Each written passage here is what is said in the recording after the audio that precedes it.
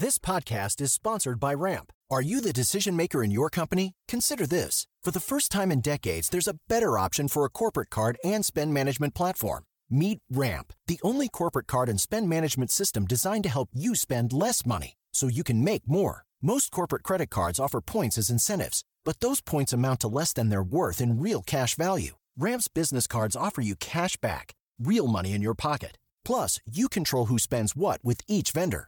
And Ramp's software collects and verifies receipts automatically, which means you'll stop wasteful spending and close your books in hours instead of days. Businesses that use Ramp add up to 5% to their bottom line the first year. If you're a decision maker, adding Ramp could be one of the best decisions you've ever made. And now get $250 when you join Ramp for free. Just go to ramp.com/easy. Ramp.com/easy. RAMP.com/easy. Cards issued by Sutton Bank and Celtic Bank, members FDIC. Terms and conditions apply. Is that better? I think now we're cooking. I switched over. Sorry, I had to switch everything around, so it got a little bit messed up, but I think we're cooking now. Now we're cooking, right? UFC 287 results, I think we're good now. Sorry about that. Had to get it all set up. All right, UFC 287, I'm Luke Thomas. I'm one half of the host of Morning Combat. We're going to get this cooking. All right. Cooking with gas. UFC 287 post-fight show. I've got a tweet up. If you want to post a question, I'll take a look at those. We'll get to them at the end. Sorry for all the issues. We're good to go now. Took me just a couple of minutes, but we worked it all out. We're going to get to everything that is available. So one more time, thumbs up on the video. Please hit subscribe. Thank you for patiently waiting. I greatly appreciate it. One more time. UFC 287 took place at the Casilla Center in Miami, Florida. Of course, live on pay-per-view in your mother effing main event. The champion again, Israel Adesanya, whatever you want to say, defeating Alex Pereira via punches KO at 4:21 of round number 2. Holy shitballs, everyone. Holy shitballs. It doesn't work the same because they didn't have the exact same history. In fact, there was disputed draws and losses, and it's not the same. But in the fourth meeting between Juan Manuel Marquez and Manny Pacquiao, Marquez sent Pacquiao to the land of wind and ghosts in the worst KO of his career. I don't know if his career was really ever the same after that, to be quite honest with you. I mean, he fought Floyd after that, but it didn't, what do you want to say about that fight? Either way, we talk about these meetings where it's like your fourth time, and if you haven't beaten them, what really is going to be different this time? But the reality is it can always be different, of course. And the truth is, for someone like Izzy, I think he was bothered by some of the talk that his time was up, that this guy had his number, that he had no hope of ever returning, no hope of ever being champion again. He was going to be in career limbo. I mean, listen, if he had lost tonight, what would he really have done? I don't know if 205 is the best fit for him, although I think he can obviously win fights up there and beating some names. But his frame is really best suited for this weight class. I think his speed is best at this weight class, or at least it's certainly whatever advantage is conferred, he still has it at 185. He's got better punching power, I think, at 185, and everything else. But this was it. This was the moment. It was either going to, you had to win this, or really it wasn't going to be clear what else you could really do. It isn't to say you couldn't keep fighting, but fighting for what? Fighting in what ways? Fighting for whatever had to happen. I don't know if he was putting that kind of pressure on himself more than he wanted to, settle scores, not keep them, which was what he was saying previously. But this was an absolutely critical juncture in his career, and sometimes what separates fighters, even though Pereira had the 3 wins over him, and 2 of those wins via vicious KO, what really separated them in terms of how far apart they were in ability was not necessarily that much in either direction. And frankly, it goes to show you that, in either case, in either Izzy's case or Pereira's case, if you make a mistake against either guy, the consequences are catastrophic.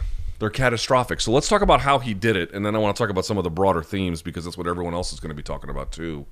How did he do it? It was a sneaky right hand, and it wasn't just he was kind of covering up, and then he rolled with it and then threw it, and then another one landed on top of it, and then I think he followed up on the ground. But by that time, I mean, when Pereira crashed to the mat, his head bounced off of it, right? So he was done by the time he crashed. But to me, it was not just that he threw this right hand when Pereira was kind of attacking. There is something to be criticizing Pereira for. In fact, Gabriel Varga has made an entire YouTube video about this. He's a great kickboxer. He fought in Bellator Kickboxing, Glory Kickboxing, a bunch of other places. Highly decorated Canadian guy, very nice. And he was sort of pointing out, I mean, you guys can see it. Like when Pereira holds his hands, he kind of holds them out here a little bit. Now he's so tall and he's so rigid and he has such good vision that he kind of gets away with it. He doesn't have tremendous head movement, either offensively or defensively. He doesn't really sit it up and then slip and all that kind of stuff.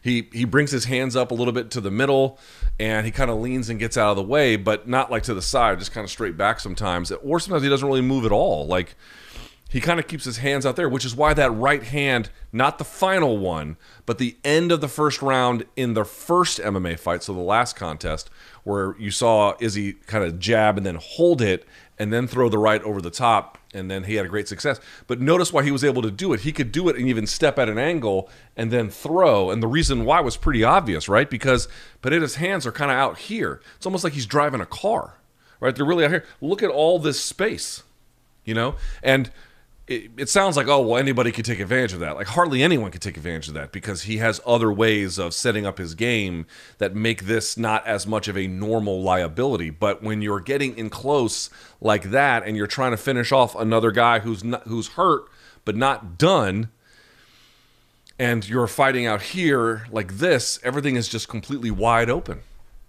He's just wide open. But the bigger part to me is not even that. The bigger part to me is, I don't know, man, maybe Izzy had to get finished in the last fight. Maybe he had to be pushed and pushed and pushed and pushed. And maybe he had to be, you know, driven to the spot that he was in. But it worked. I mean, he's been criticized of late for having, you know, relatively boring fights. The first round I thought was kind of quiet. Second round was definitely heating up. But the point I wanted to make was it was not just that Pereira kind of holds his hands a little bit low and that Izzy had the presence of mind to throw the right hand. That's nice. But it all started with the reformation in attitude. It all started with the reformation, I thought, in game plan. Yes, he was doing some sticking and moving in this contest, which I think you have to. He was getting pressured at times, which of course is inevitable, but he was doing much more pressuring this time. To me, he was much more offensively minded this time. This time, I think even amidst getting like just shelled and battered by Pereira, he had an offensive mind. I mean, go back to the last fight. Go back to the last fight when he's getting pressured. What does he normally do in those circumstances? He tries to juke, cover, and escape. Or juke, cover, and then clinch. He didn't do that. He didn't do that this time. He rolled, waited, and fucking popped him, man. That's what he did. He fought fire with fire this time. And look at the result. Look at the result. That was the difference. He was this close the first time they fought in kickboxing. In fact, you could argue he should have won it. And he was winning in the second kickboxing fight before he made a catastrophic mistake. And of course, he paid for it. And he won the vast majority of the first MMA fight until he didn't. And in this one, he was like, not only do I have to shed the demons of all of this, which I want to talk about in just a second, but more importantly, what has to change in order for me to get a different result where you're getting this close and this close and this close? And the answer was he was kind of always in awe of, not in awe, but he was too deferential to me in the first MMA fight. He was just way too deferential. Where there were times where he was attacking again at the end of the first round of the first MMA fight, but in general it was a little too much sticking and moving, a little too much accepting of pressure. And maybe he was headed towards that one again this time to an extent, right? Those leg kicks from Pereira were adding up, bro. They were really being a problem for him, and he was getting to them much quicker this time. I'll pull up the stats here like I always do in just a moment. But the mindset change. The game plan change came from the mindset change, but they were interlocked. They were together. You had to take the fight to this guy as best you can. That doesn't mean being a dumbass and then just running over there. It's not what that means.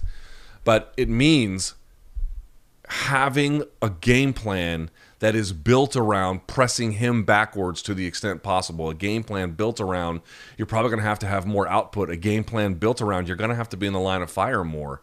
You're going to have to take it to him however best you can. In this particular case, the final sequence was him serving it up, but I thought Izzy was winning the second round up until I think he was having trouble with his leg, which could have swayed it. He may have lost it at the end there had it gone the full distance. It's hard to say. Again, Pereira got his licks in. The guy doesn't suck. He's good. But the whole switch of mentality, it's not a dramatic one. It's not a dramatic one, but it's enough of one. It's significant enough to just deliver the results that he got tonight.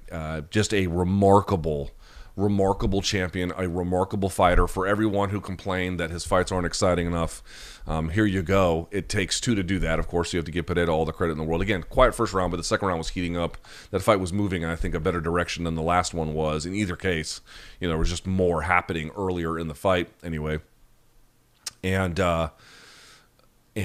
he did it. And man, we got to just say, dude, like we've never seen anything like this in kickboxing or MMA where a guy has 3 losses, 2 via KO, and then they come back and win in the 4th meeting with their own KO. After, by the way, being, again, towards the very end of that frame, I thought Izzy had done the better work in the majority of that frame. We'll look at the numbers here to see if that's true. But then getting a little bit battered with the leg kicks and it adding up. Man, I just want to talk about that for a second. This guy lost his title. He had to come out and walk out first. He came out to Headstrong, I Take You On, which I don't like as a song. I hate that song. But, I mean, I just want folks to imagine something here. We had Rashad Evans on. We talked to him this week for MK. And he talked about losing to Machida and then how hard it was to come back against Thiago Silva, where he had to get like a mental coach and like all this doubt and fear and everything else, just utterly, I won't say incapable of putting himself together, but like struggling with it, really like almost having to like pantomime it to get through it. Imagine having been knocked out twice, right? Not back to back, but because obviously it was only one MMA fight in this time. The last kickboxing fight, some time had elapsed. But I'm pointing out to the same guy gets the one decision win, then gets the KO, then gets another KO. You lose your title, and you have to come back. And if you don't beat that guy, your career is in serious Rich Franklin no man's land territory. And then to get out there and win. And I want to make one more point about this, if I may, dude. After he lost that fucking belt at the last time they competed, he had a real difficult choice to make. And everyone can say that they're going to make the choice to double down and really fix it and double down and get the result and double down and do those things. But a lot of times it all ends up happening what Rashad went through, which is they kind of pantomime it and they can't actually make themselves believe it. And they struggle with it. And maybe they win, maybe they lose, but they barely look like themselves. Or sometimes they just lose outright. In fact, there's stats where guys get finished. Oftentimes when they come back, they don't, especially when they're older, they don't win any subsequent contests. It's like, that's it. Like they lose the immediate. I think it's true for all, irrespective of age. If you get knocked out, then the chances are you lose your next bout. That is absolutely, in MMA, that is without parallel, I think, the most I've ever seen an elite fighter who's still got viable years in front of him with his back up against the wall, answer the call and rise to the occasion like this. I don't know if I've ever seen anything quite like this in terms of the very specific nature of this rivalry, the way in which he had lost, the responsibility he had in this contest. Because remember what he had said, like, how was Izzy beating, forget about this fight, forget about the last fight with Pereira, all the other fights before this one. How was Izzy able to do that? How was he able to win? takedown defense, which got much better over time, particularly along the fence line, less so in the inside space of the octagon. And he was just much better striker. He had better footwork. He was more creative. He was more accurate, right? He lorded that kickboxing ability over them and then shored up some of the other defensive liabilities to make that a more complete package. And of course, he's had takedowns of his own. He threw up a triangle on Gastelum and blah, blah, blah. But that's really the crux of it. But he couldn't really do that in the same kind of way to Pereira. And I thought there was going to be more wrestling. And maybe there was some in the game plan, but he didn't even go to the wrestling this time.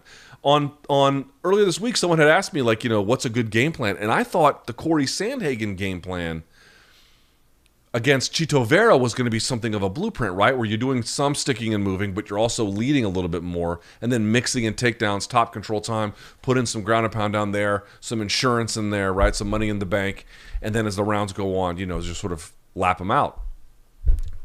Again, maybe that's what would have happened if it had kept going or something. It's really hard to say, but it didn't look like it. It didn't look like wrestling him out was in the game plan. It didn't look like any of that really was in play. It was just, we're going to beat him with what our strengths are one way or the other. And he did it. And he fucking did it, man. That is just one of the most unbelievable things. Man, you guys know I've been ride or die for that guy from almost the beginning, and with good reason. He's just one of the most electric, amazing talents I've ever seen, and that doesn't, of course, that only continues tonight. But I wasn't even sure about this one. I picked him to win on MK, I did, but I wasn't sure about it, man. I was like, this is a tough one. I thought he could do it, but I knew it was going to be real dicey. But to think he was going to go there and do that, again, he was hurt, but the presence of mind and the offensive orientation to do something like that. And man, I've seen people all week shit on this, not just all week, but especially this week, absolutely shitting on this guy, dismissing him, writing him off. My Lord, the number of people who called him cringe this week for wearing the dog collar and everything else. It's like, look, man, maybe someone else's theatrics work for you, maybe they don't. But in the face, can you imagine this? In the face of all of that and all these people, all the negativity, everything, all of it, silencing it all at once. Like, dude, his belief in himself, I'm sure it wavered at times. I'm sure on some part of him, like the reason why it felt so good is because he felt the heat of the doubt. But dude, his mind to do something like that, to mentally steel yourself when I think maybe he was the underdog, maybe he was the favorite. I think if he was the favorite, it was ever so slight. But either way, neither guy was a heavy favorite, whoever it ended up being. But amidst all of the broader narrative doubt, amidst all of the broader I think his peers talking about him, and I think also his just recognition of where his career is at this stage if a win is not produced, and everything else, dude. And his fucking mind bulletproofed it. He bulletproofed himself. Mentally anyway. He mentally bulletproofed himself, where even hurt, even under duress against a guy who'd KO'd him twice and beaten him 3 times, he still had the presence of mind after all of that to sit there, wait for his opportunity, and throw in the middle of the fucking firing, in the middle of the fucking rounds coming down range, zipping by, right? And you can hear it. It's making your ear ring just from the pocket it's creating as it passes you. In the middle of all that, he still found the opportunity to land the right hand and fucking put his lights out. Just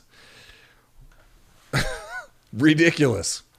Ridiculous. Absolutely ridiculous. What a champion. What an athlete, what a competitor a guy like that is. You know what I mean? Like, yeah, he's gifted athletically, sure. Yes, he's obviously very talented as a fighter, obviously. Dude, what a competitor. What a competitor. The number of fighters, your favorite fighter unless it's him, obviously, your favorite fighter would not be able to deal with what he had to deal with this week. And then, of course, this boogeyman in this way. Most of them. And I wouldn't even blame him. I wasn't so sure he was gonna. I was like, I think he might. But to that kind of self-belief, some of that has to be manufactured. Some of that you have to will yourself to win. But the other part is, man, like, you got to make a handshake deal with yourself. Like, the other part of it, like, it always is partly like self-talk and self-rallying and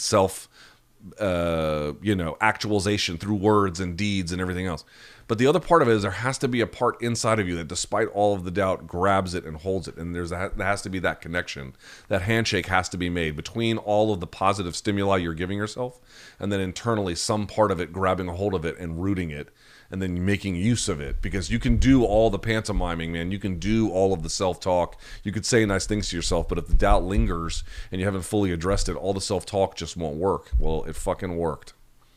It worked. It worked, man. To have that kind of unwavering capacity is remarkable. Now, it leads to a very basic and obvious question, which is, well, what the hell happens next? What the hell happens next? I don't see any other way where they don't just do this another time. So a fifth fight between them. I don't see any way that they don't, for a couple of reasons. One, dude, like, I thought Pereira won the first round. It was close. It was relatively quiet. And although he did better with the leg kicks.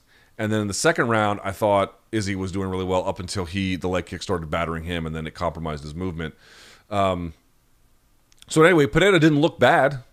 He didn't look bad. Like, he was looking like he normally looks before it all obviously collapsed under him. So for that reason, it was competitive. And the other part is, like, who else? Like, if Pereira stayed champion, well, that would be different. Right, because now you've got fresh matchups with Marvin Vettori. If you got fresh matchups with Whitaker, you've got fresh matchups with Paulo Costa. You got a bunch of fresh matchups. Izzy being back, all of those matchups are old again. Like, there's no real value to that. So I don't know what the champ now wants. Maybe he wants to go to 205, and I don't know. I have a feeling that he knows that another one of these is coming, because I just don't know who else would be. And folks might say, well, what about Khamzat Chimaev? But Khamzat Chimaev, like, he has no top 10 win at 185. Like, I'm not opposed to fast tracking him, but he would have to get something against a top 5 opponent at 185 before we relent to that, right? Like, that seems the right thing to say, I'm guessing.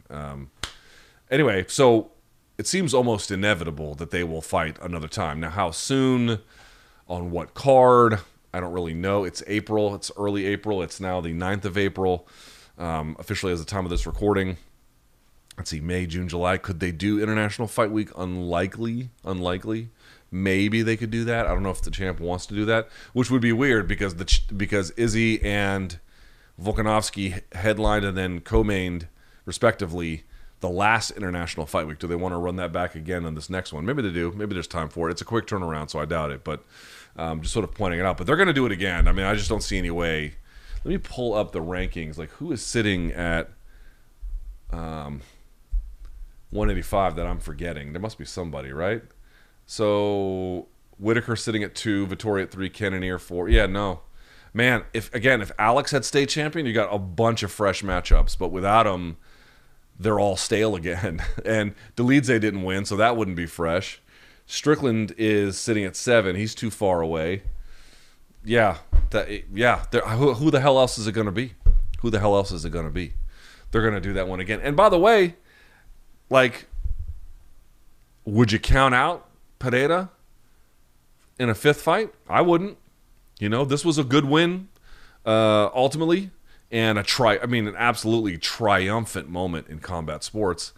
But, he didn't go in there and just beat the shit out of him from beginning to end. Like, this one was competitive and then perilous at times, and then it all kind of fell apart for him. But that is inevitable. Let's look at some of these numbers if we can, because you guys know I like to do that. So let's take a decent look. And by the way, I want to point out something too.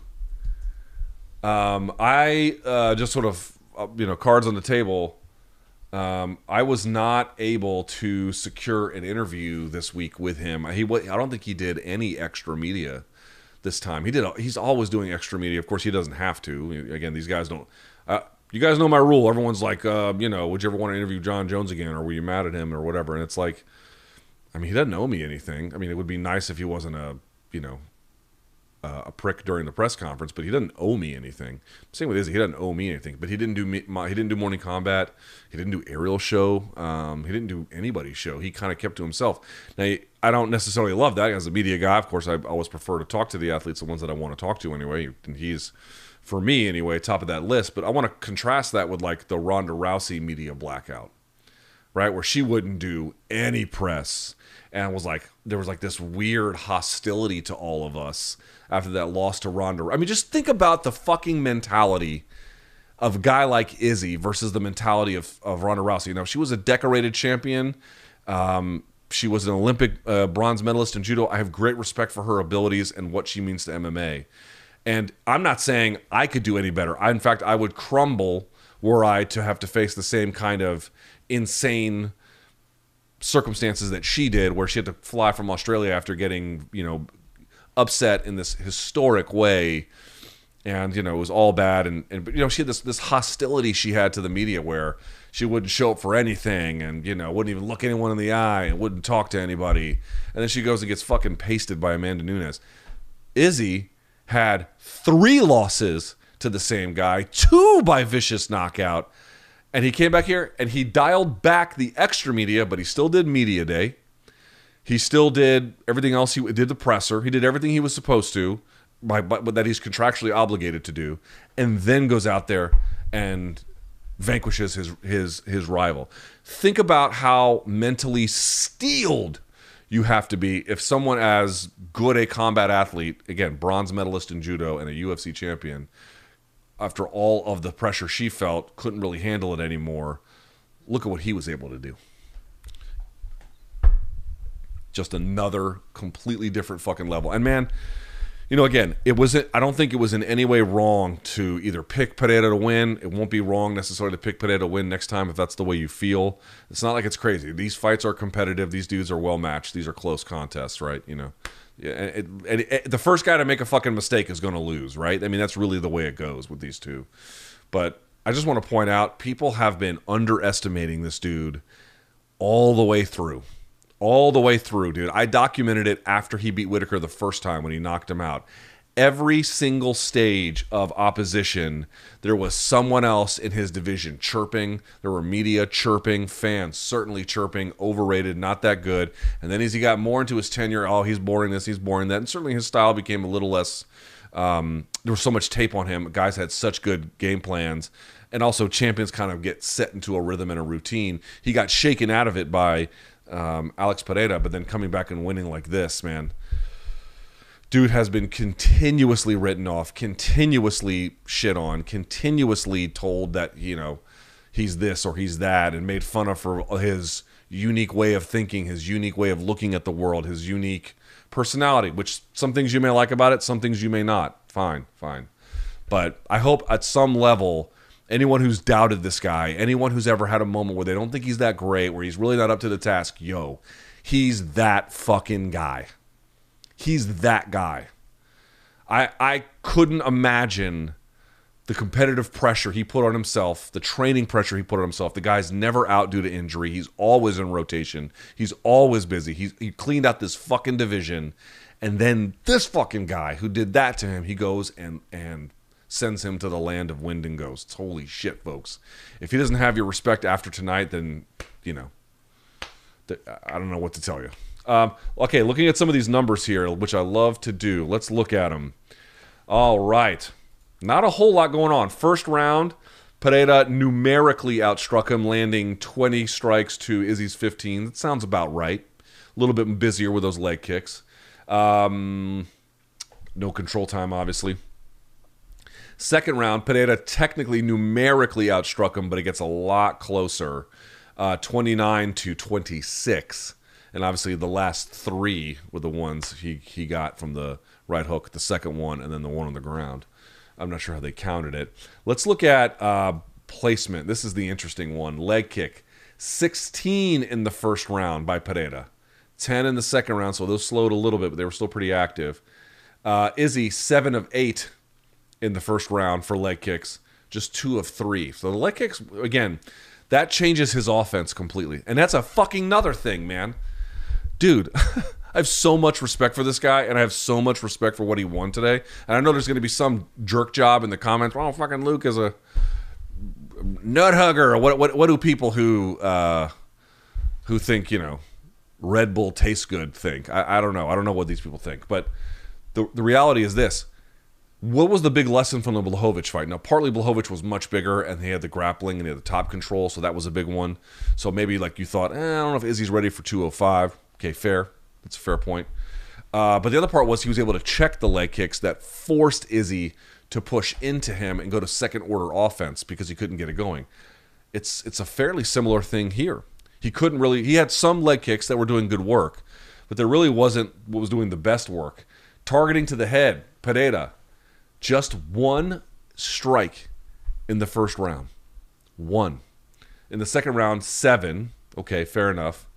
And to the body, 3 shots from Pereira, 12 from Izzy. 3 from Pereira, 5 from Izzy in the first. 12 from Pereira, in the second, 9 from Izzy to the body. Yeah, in terms of targeting, Pereira, 16% to the head, 30% to the body, 53% to the leg.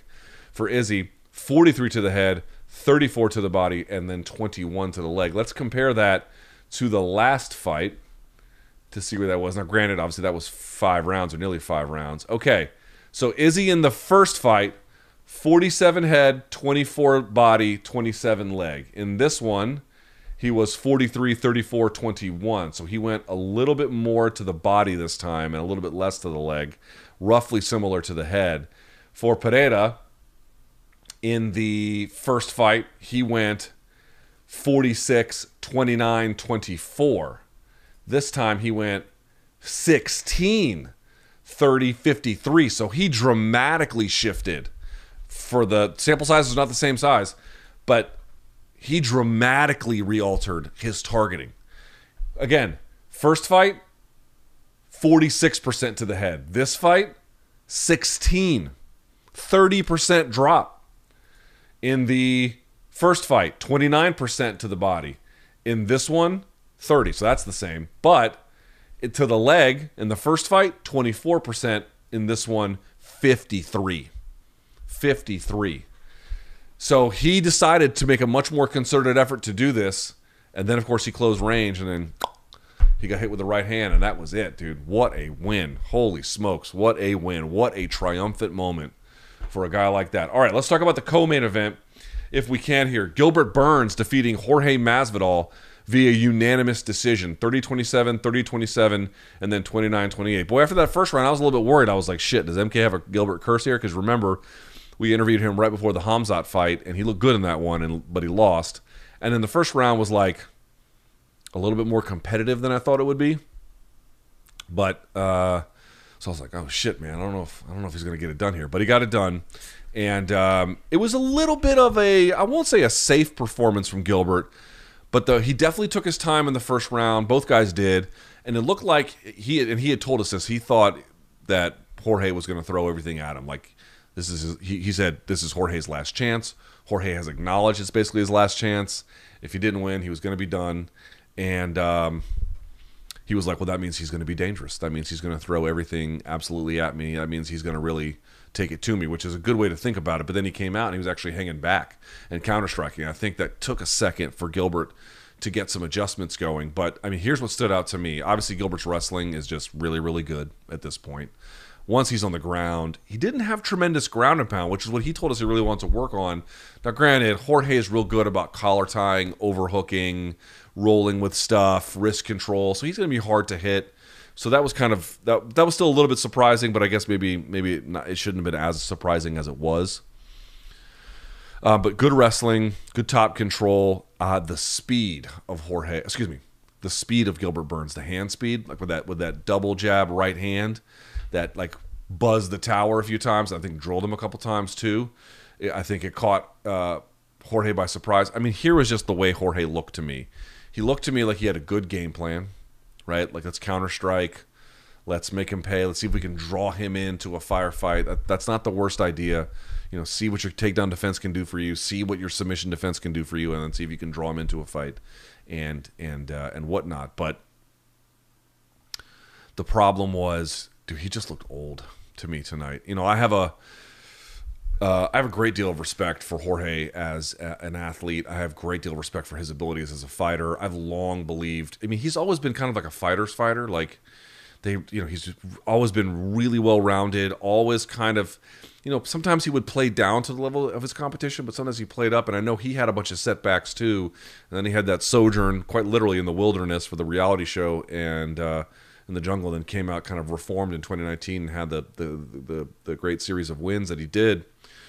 I've always had a great deal of respect for the guy, and to come from nothing like he did, where you're dropping out of school and you're fighting people in backyards, like, what's the long-term plan there, my guy? Like, draw a straight line between that and having multi-millions in your bank account.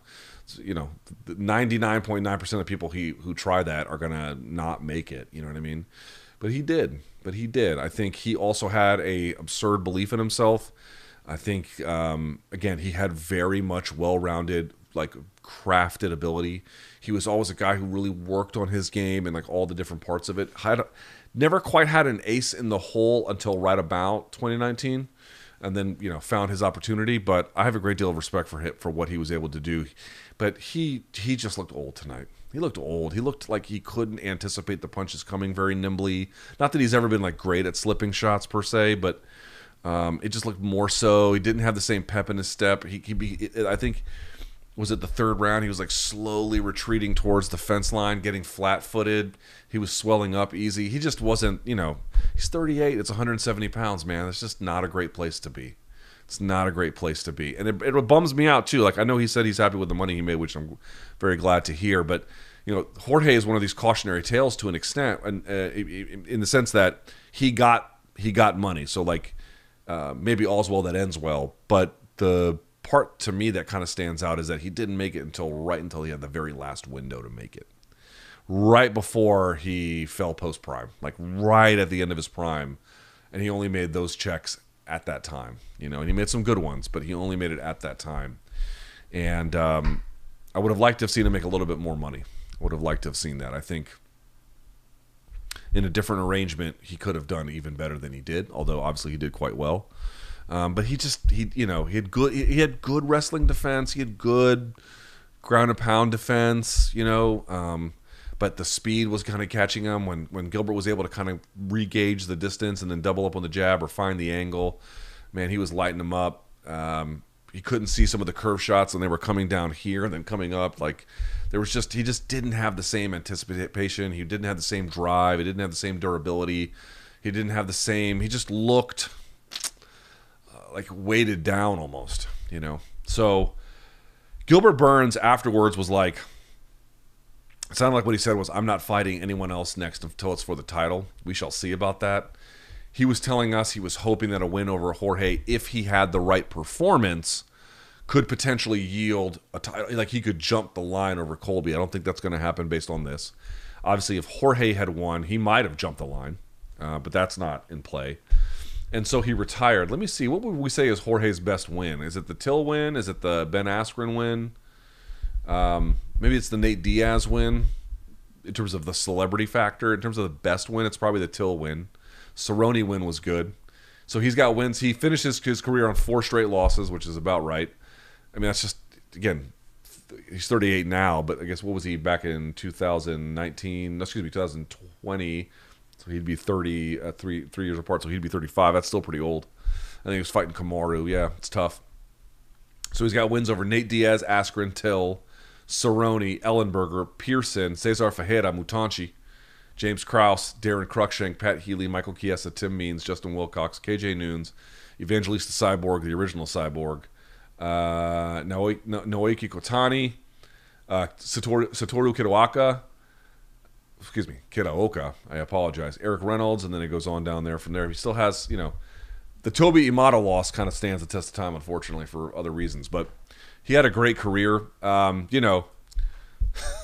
do you want me to say about after the post-fight thing? He's like, Trump's the greatest president ever, and then he was like praising DeSantis, which I'm guessing Trump probably won't like, but whatever, who cares?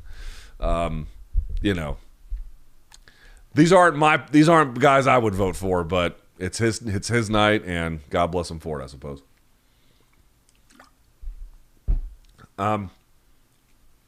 Gilbert Burns looked good to me. Last thing on this, a little hesitant early, as I mentioned. Not overwhelming middle and late. Remember, he's 36. He's saying that, like, I don't want to fight until it's for the title. Maybe he'll get that, maybe he doesn't. That also might signal to me that maybe he's contemplating retirement. Because at 36, he doesn't look bad. In fact, against No Magny, he looked great, and he looked pretty good here tonight. But I think he realizes that he probably doesn't have a whole lot of time otherwise, doesn't want to risk it against somebody else. And if he has to get someone else and then loses, it sounds to me like I don't think he's very long for this welterweight road either, to be quite honest with you. All right. Wow. How about this one? Rob Font defeating Adrian Yanez. Yes, it is pronounced Yanez. There is an Enye over the end. He doesn't pronounce it that way. You can say Yanez if you want. Doesn't matter. 257 of round one. Whoa. What a performance by him. So Yanez came into this fight with a lot of hype, and deservedly so. He was 5-0 in the UFC, tearing people up. We knew this was his biggest step up. I didn't mind the matchmaking at all. Because while I agreed that, and everyone knew Font was his toughest test, Font, had tasted the top and found himself wanting. Chito Vera and Jose Aldo. Others, Lineker, others. But, he's beaten a lot of other guys. Like, he's obviously very well schooled, has one of the best jabs in the sport, certainly in that division. But he'd been off for a year, and maybe he needed it. I thought it was a good thing, but, you kind of thought, all right, he been to the mountaintop, found himself wanting. How old is Rob Font? Rob Font currently sits at 35, so he'll be 36 in June, so he doesn't have much time left either, especially at 135. So you kind of thought, tough test, but Yanez should be able to get past it. And he looked good early. When I say early, I mean the fight didn't go very long, maybe like the first minute or so. But a few things really happened. One, Font's jab. We talked about this last week. His jab. Folks were asking me, like, what are some of the differences in their striking styles? One of them is that the jab of Font, I think, is just more central to his offense generally. And two, he puts a little more steam on it. Right? The jab can do lots of other things. It can blind you. It can stun you. It can pop your head up like an uppercut, depending on how you throw it. It can do all. It can set up distance. It can help you change angles. It can do whatever you want. It can do lots of things. But for Font, while his is versatile as well, his tend to have a little more steam on him, a little more pop when he lets them go.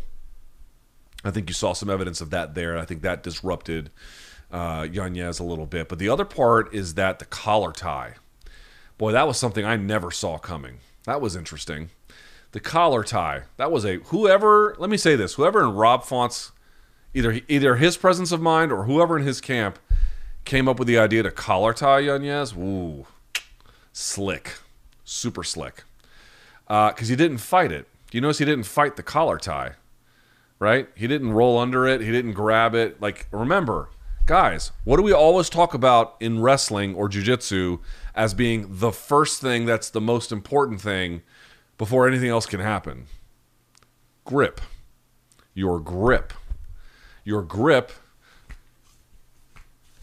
right? Your grip is insanely important. It's the first order of what you're doing, at least in jiu-jitsu and wrestling, before everything else. If you don't have the right grips, or the other person is breaking your grips and you can't get gripping going, you can't get shit going, right? It's like critical. Well, what is a collar tie? It's a grip. It's a grip. He didn't break the grip. He didn't break it with two hands. He didn't roll under it. He didn't pull out. There's lots of ways you can break a collar tie. He didn't do any of them. He didn't break it. And it wasn't like Font had like a super strong grip on it, but he attaches himself to Adrian with it. He can literally attach himself to him. Like, I am now connected to you vis-a-vis my hand. Well, then that right hand just came around the corner and absolutely popped him in like the most absurd of ways. I don't know what they saw on tape. I'd have to go back and look at some of his other fights. I'm not sure what they thought of there. And I'm not sure if they thought it was even going to yield that necessarily.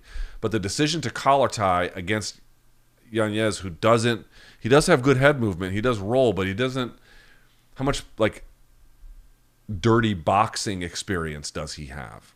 Not much. The other part, too, was I tweeted about this. If you look at their stats, they're all pretty similar in many ways. Font will go for a takedown per 15 minutes, so they kind of separate there. But the biggest difference was they landed at almost an identical clip. But on the absorption rate, strikes absorbed per minute, Yanez was much higher. Much higher. I think he was in the mid-5s. Font was in the high 3s. Right? Like a lot different. A lot different. And I still think he's working out the kinks in his style, Adrian Yanez. I think he's working out the battle. Like we talked about Corey Sandhagen, right? Like he had the style where he was, if you watch his like earlier fights, he's very offensively forward and minded. And he got hit a lot. Now he was able to make it work up until he started facing the elite. But then it kind of cost him and it cost him and it cost him and it cost him. And then he finally began to get a better balance between the offensive and defensive ratios of their game. And to me, he just still gets hit a little bit too much. I think his upside is still crazy high. Please don't misunderstand me.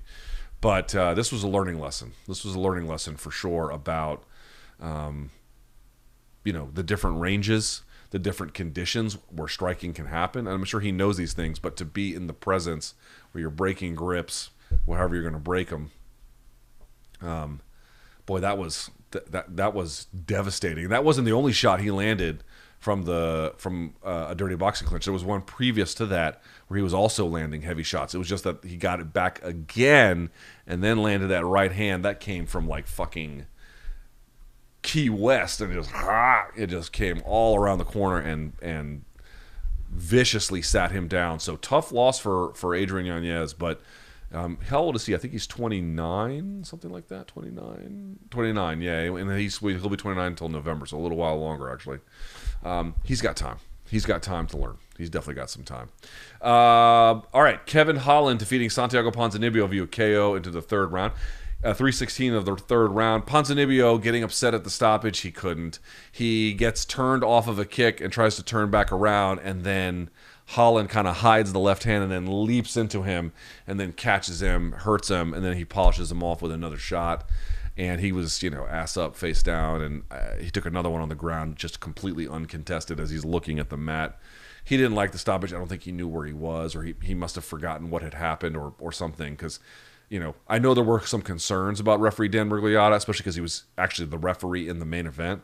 But he had no choice. He had no choice but to step in and stop that one. So that was good. I got to tell you, I love this performance from Kevin Holland for the most part. He got chewed up with the leg kicks and didn't have a great answer for that. But in general, one, talking to his corner and listening to them, that was great. Number two, his takedown defense, very much on point. Three, lateral movement was great. And four, he's always had great pop. Dude, he can always hit. He can hit hard at 185. He can definitely fucking hit hard at 170. He just needed the right time. So he was patient. He was listening. He was sticking to a game plan. And not everything went right, but he didn't get lost in it. Stuck to what he was good at, covered distance, which he looked fucking huge compared to Ponzinibbio, even though they're both obviously 170 pounds. I thought this was a solid win for him. Is it his most spectacular, most crazy, or whatever? No. But I think that's a good thing. I think that's a good thing. Like, if he's going to really make an effort at reconstituting himself and getting back out there, how old is Kevin Holland? As I go through everyone's age at this point. 30. Yeah, and in November as well. Dude, he's still young. He's still young. He's not even exactly in his prime yet, or getting there. I thought that was a great win for him. Not crazy, didn't give it away, didn't make a bunch of stupid mistakes. Takedown defense was on point. Footwork looked great. Movement looked great. Listened to his coaches. Found his opening. Took advantage of it. Made good decisions. Like, yeah, what's not to like about that? That was a great performance. And then this one. How about this one? Christian Rodriguez defeats Raul Rosas Jr. via unanimous decision, 29-28 across the board. I really want to talk about this one if I can, then we'll get to some of your questions. I was never a big fan of him signing in the UFC at age 17, and I really did not like this performance from him. I will tell you why. I know what everyone is going to say. And by the way, I've been voicing these concerns. You heard them on MK. I'm going to continue to voice them because it's a bad idea for 99.9% of athletes or fighters to sign with the UFC at age 18, male or female, 135 or heavyweight. It's a bad fucking idea. Some people will be able to get away from it, and the jury is still out on Raul Rosas Jr. Let's not jump to conclusions that, oh, the sky is falling. But if you have concerns, you are very right to have them. And I've seen what everyone has done. They infantilize the kid. And I guess he is, but he's also a grown man at this point, 18 or about to be 19, however old he is. They want to infantilize him, and what they'll say is, oh, this was a great learning experience for him. And get the fuck out of here. Get the fuck out of here. That is not the takeaway from this event tonight. Now, it could end up being helpful, like any loss could be to a fighter, but it's not the fucking point, and it's never been the point. That has got nothing to do with anything. Here is the problem. Two things. One, his stand-up looked really bad. Not even remotely ready for this level. Even an adjusted UFC level. People are like, what does UFC level mean? Fine. Even your most generous version of it, this looked bad. The stand-up. And he does have good wrestling, and he does have good grappling, but he doesn't have elite wrestling, and he doesn't have elite grappling. He has issues finishing the submission. He is strong. I'll give him that. And he will only get stronger in all likelihood. He might end up going up a weight class, going to 145 or something as he develops. That's not the point. The point is this. He doesn't apportion his offense correctly. He bum rushes everyone, doesn't set up his shots. If he can't get the submission, then his entire game falls apart against guys who are even respectably good. I can't even remember a Christian Rodriguez fight other than this one. And now, so not only do you have a skill set that's really not ready for anyone in the UFC for the most part, except like hand-picked guys who are at the very end of the bubble, but more to that point, and the good news is he didn't take a beating, but more to the point is that, dude, I'm going to keep fucking saying this until people start listening, which they probably never will, but I'm going to keep saying it until it's no longer true. This is not the place to get formative development. Now, anyone who comes here who's ready to do good work is going to get development. Like, for example, we just talked about Adrian Yanez, right? He will learn from this. At age 29, this will be he's too smart and too good to not get better from this, right? And that's not to say that Rosas Jr. won't get better too. He probably will. All these guys who lost tonight are going to get better in some capacity, except Jorge, who is now retiring. But there's experience, there's learning lessons, and then there's formative experience. The building blocks of your game, the building blocks of putting a game plan together, the building blocks of getting it over the course of 3 rounds, or now on the regional scene, 5 rounds. Getting opponents who can... He should have been fighting guys like this on the regional scene, which they exist over there. Like, you go to a good one. Like, you couldn't get him at Crazy Steve's Fuckface Shack. No, you couldn't do that. But at LFA, they'd have guys who could mimic at least some of these particular challenges. They'd have guys who could do that, and he would be able to more piece by piece build some of these formative lessons, formative development before he ever got to the UFC. Well, now he's here. They're going to have to give him matchmaking on a curve, which didn't work for Sage Northcutt, and it didn't work for Paige Van Zandt, and it didn't work for Dan Lozon, and it doesn't work for, and I watched the Dan Lozon career as well. It doesn't work for a lot of guys who are really young, because this is not the place to get formative development. Bellator is different. We have seen AJ McKee go from pro debut to winning a title all in one organization, because they actually can cater to that.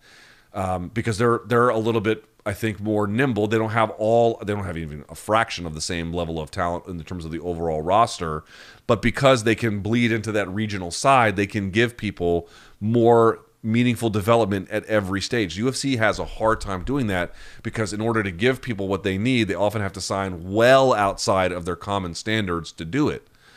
So, like, people are like, oh my God, like I'm so amazed at what I've seen. Don't get me wrong, the kid is good. He is good. He is talented.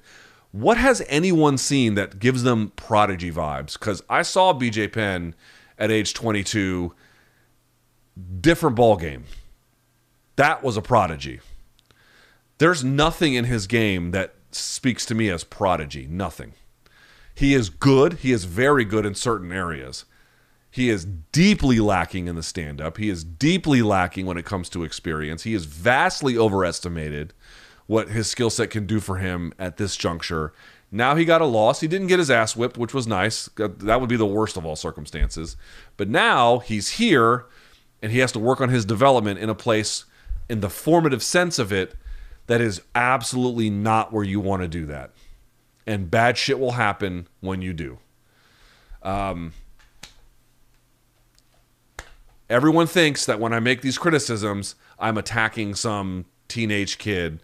Old man screams at cloud and yells at teens. You know, like I'm Paul Blart Mall Cop trying to chase around all the 15-year-olds who are, you know, farting in Hot Topic. It's not what I'm doing. That's not what this is about. I have been watching this shit for a very long time, man. I keep seeing these movies over and over. The promoter has a vested interest in selling hype. They have a vested interest in it. They have to sell authenticity too, but they'll sell plenty of hype along with it. And young kids like this, dude, stay in regional MMA. You might be broke for much longer. Stay there. You should have a 5-round fight before you ever get to UFC at this stage. Like in amateur, I don't know what rules about amateur to state, but in certain places they'll accommodate that. You should be doing that. You should be having all of that. Your strike, dude, what the fuck was his striking? What was that? What was that? That is not ready for prime time at all. And not even, frankly, very close. Oh, but he's young. He can get better. Not everyone gets all that better. Like this idea that it's automatically going to happen, especially when your development is happening here where you don't have nearly the same amount of latitude to creatively pick the right challenge at the right time. Yeah, good luck. Good luck. All right, let's take a look at some of these tweets. See what you guys have for me. All right. Here we go. To what extent do fighters who cut weight consider recovery in their choice of weight class? You know what's one thing that occurred to me about Pereira? I don't think he's got a bad chin, but I don't know how much that 185 cut does for his durability. Right? Again, Izzy hits hard, all that shit, right? Or, you know, a good, accurate shot can do a lot. I mean, I don't know if he's never been known as like a super hard power puncher, but he's got enough to do real damage, right? But I often wonder, man, like that cut, like he's barely making it. You know what I mean? Like there's no extra fat on him whatsoever. He must have a crazy diet to get down. And I wonder what it does to his durability. At 205, I wonder what it could be, you know? Can you think of a bigger back against the wall moment in MMA history? No, I cannot. Bobby Knuckles is probably bitter. Yep. Did you notice the eerie similarity between the end of round 1 at UFC 281 and the finishing sequence here? Yes. Literally identical. Not quite identical, but very similar. Is Pereira susceptible to the straight right? Was he wobbled? Dude, if you hold your hands like this, you're going to be susceptible to punches coming around it. Right? He gets away with it, but he, you know, because he's so sturdy and so tall and he's got good range management and, you know, he doesn't require a lot of, I mean, he puts a few hands on you and problems start, you know what I mean? So, like, he's able to he makes it work for himself, but it's a problem, sure. Pereira, this person says, risked more taking this fight. Yes, he did. He took a lot of risk too. Sure, that's fair. He had to kind of do it, but yeah. Do you agree with Rogan's proclamation that Izzy is one of the all-time greats regardless of weight class? Well, he's at worst, in my mind, the second best middleweight ever. Does that make him an all-time great? That's debatable. I don't know if I'm ready to have that conversation yet. His career's not over. Right now, as it stands, it's a harder argument to make. Boy, I got to tell you, after a win like that, man, you're just not going to see many fighters ever deal with anything like that and win. You're just never going to see it. Like, you could watch fights for another 20 years and not see something like that. Fuck, I've been watching it for longer than that. I don't know if Marquez getting it, but Marquez was on the old, you know what I mean? Marquez was on, in the words of Infinite Edge Intensity, that dare creatine, you know what I'm saying? But, all right, neither here nor there. Let's see. Where does this rank among spectacular moments in UFC MMA history right at the top. How about UFC using new gloves tonight to prevent eye pokes? Yeah, well, it wasn't just tonight. Apparently they've been using it for a while. The story just finally got out. Here's the thing about that. Only good news. Not mad at it. Hope everyone understands what I'm saying. 2 thumbs up from this guy for the UFC putting these into effect where they kind of curve the hands over like that, right? So it's hard to raise your fingers. Guys, this technology has existed since Pride. Fucking Bellator under Bjorn Rebney was using this. Like, why did it take so long? Whatever. Better late than never, I guess. Is there any argument for a more marketable star for the UFC than Stylebender? I mean, there's always people who can respond to large audiences, but yeah, he did himself some favors tonight. Could they do this a fifth fight in Africa? Yes. I don't think they will, but they could. Izzy has beaten the top 5 at middleweight, so Izzy versus Jamal Hill next and Pereira versus Whitaker. I wouldn't hate it. I don't think they will, but I wouldn't hate it.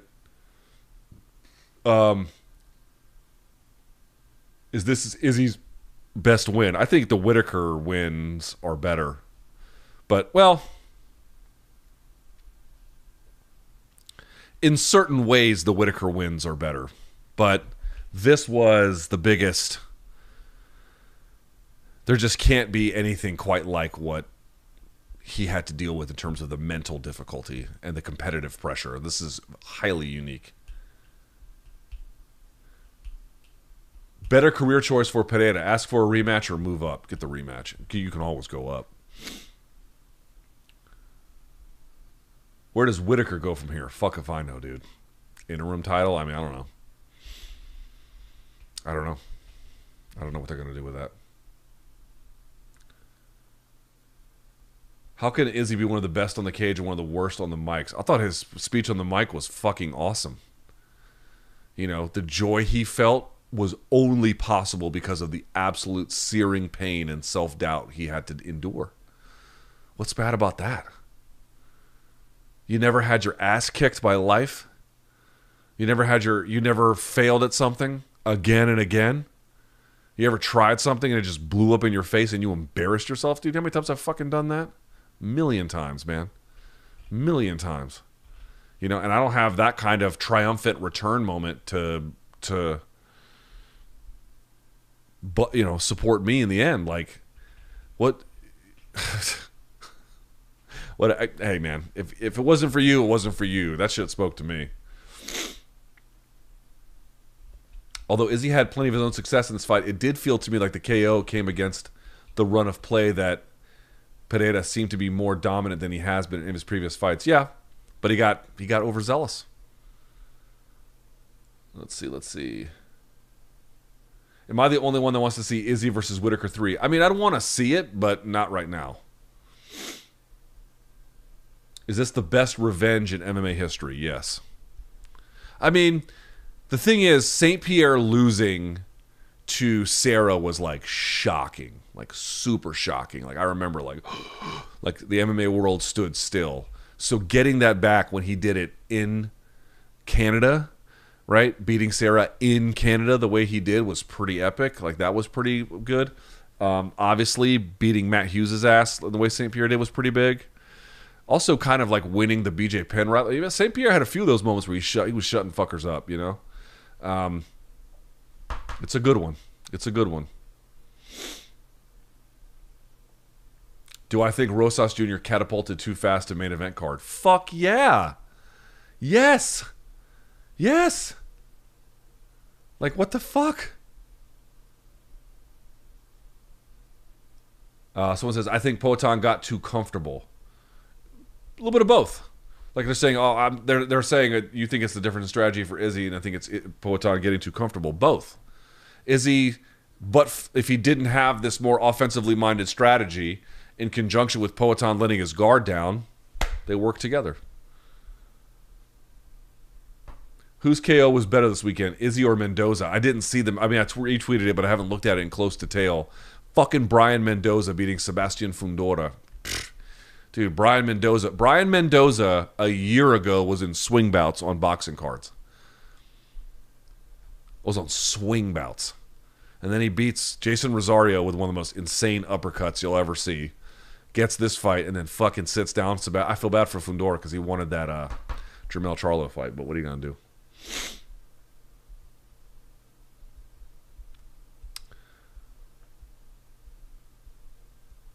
Yeah, someone's asking, can you talk about Masvidal's defense and striking? He couldn't anticipate what was coming. He was getting caught flat-footed, you know. How hard are Izzy's haters going to cope after this victory? They're already starting. Someone says, I understand your bias for Izzy, but this needs a rematch. Yeah, dude, I'm not against it. By all means, run it back. And again, if they run it back and you think Pereira's going to win, I don't think that's crazy. I don't think that's crazy at all.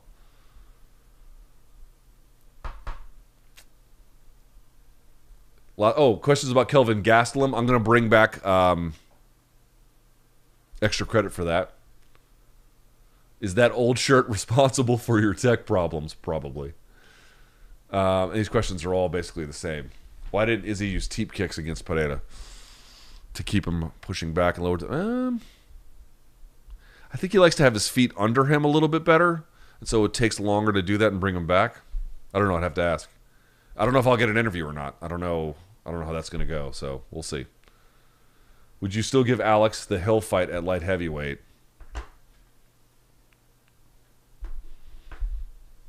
I wouldn't hate it. Right? All right. I think that's it. Thank you guys so much for watching. Here, let's do this. Yeah, let's do this. Hit that subscribe, y'all. Subscribe. Thank you so much for watching. I cannot tell you how much I appreciate it. I am so sorry for the early tech difficulties, but we got it done. We made it happen, and here we are. One of the most triumphant moments you will ever see from any fighter in the sport. Insane, incredible, one of a kind in many ways, but the rivalry may not be over. They may do it again. I thank you guys for watching. We are out of here. Until next time, get some sleep. Will ya? Yes, please.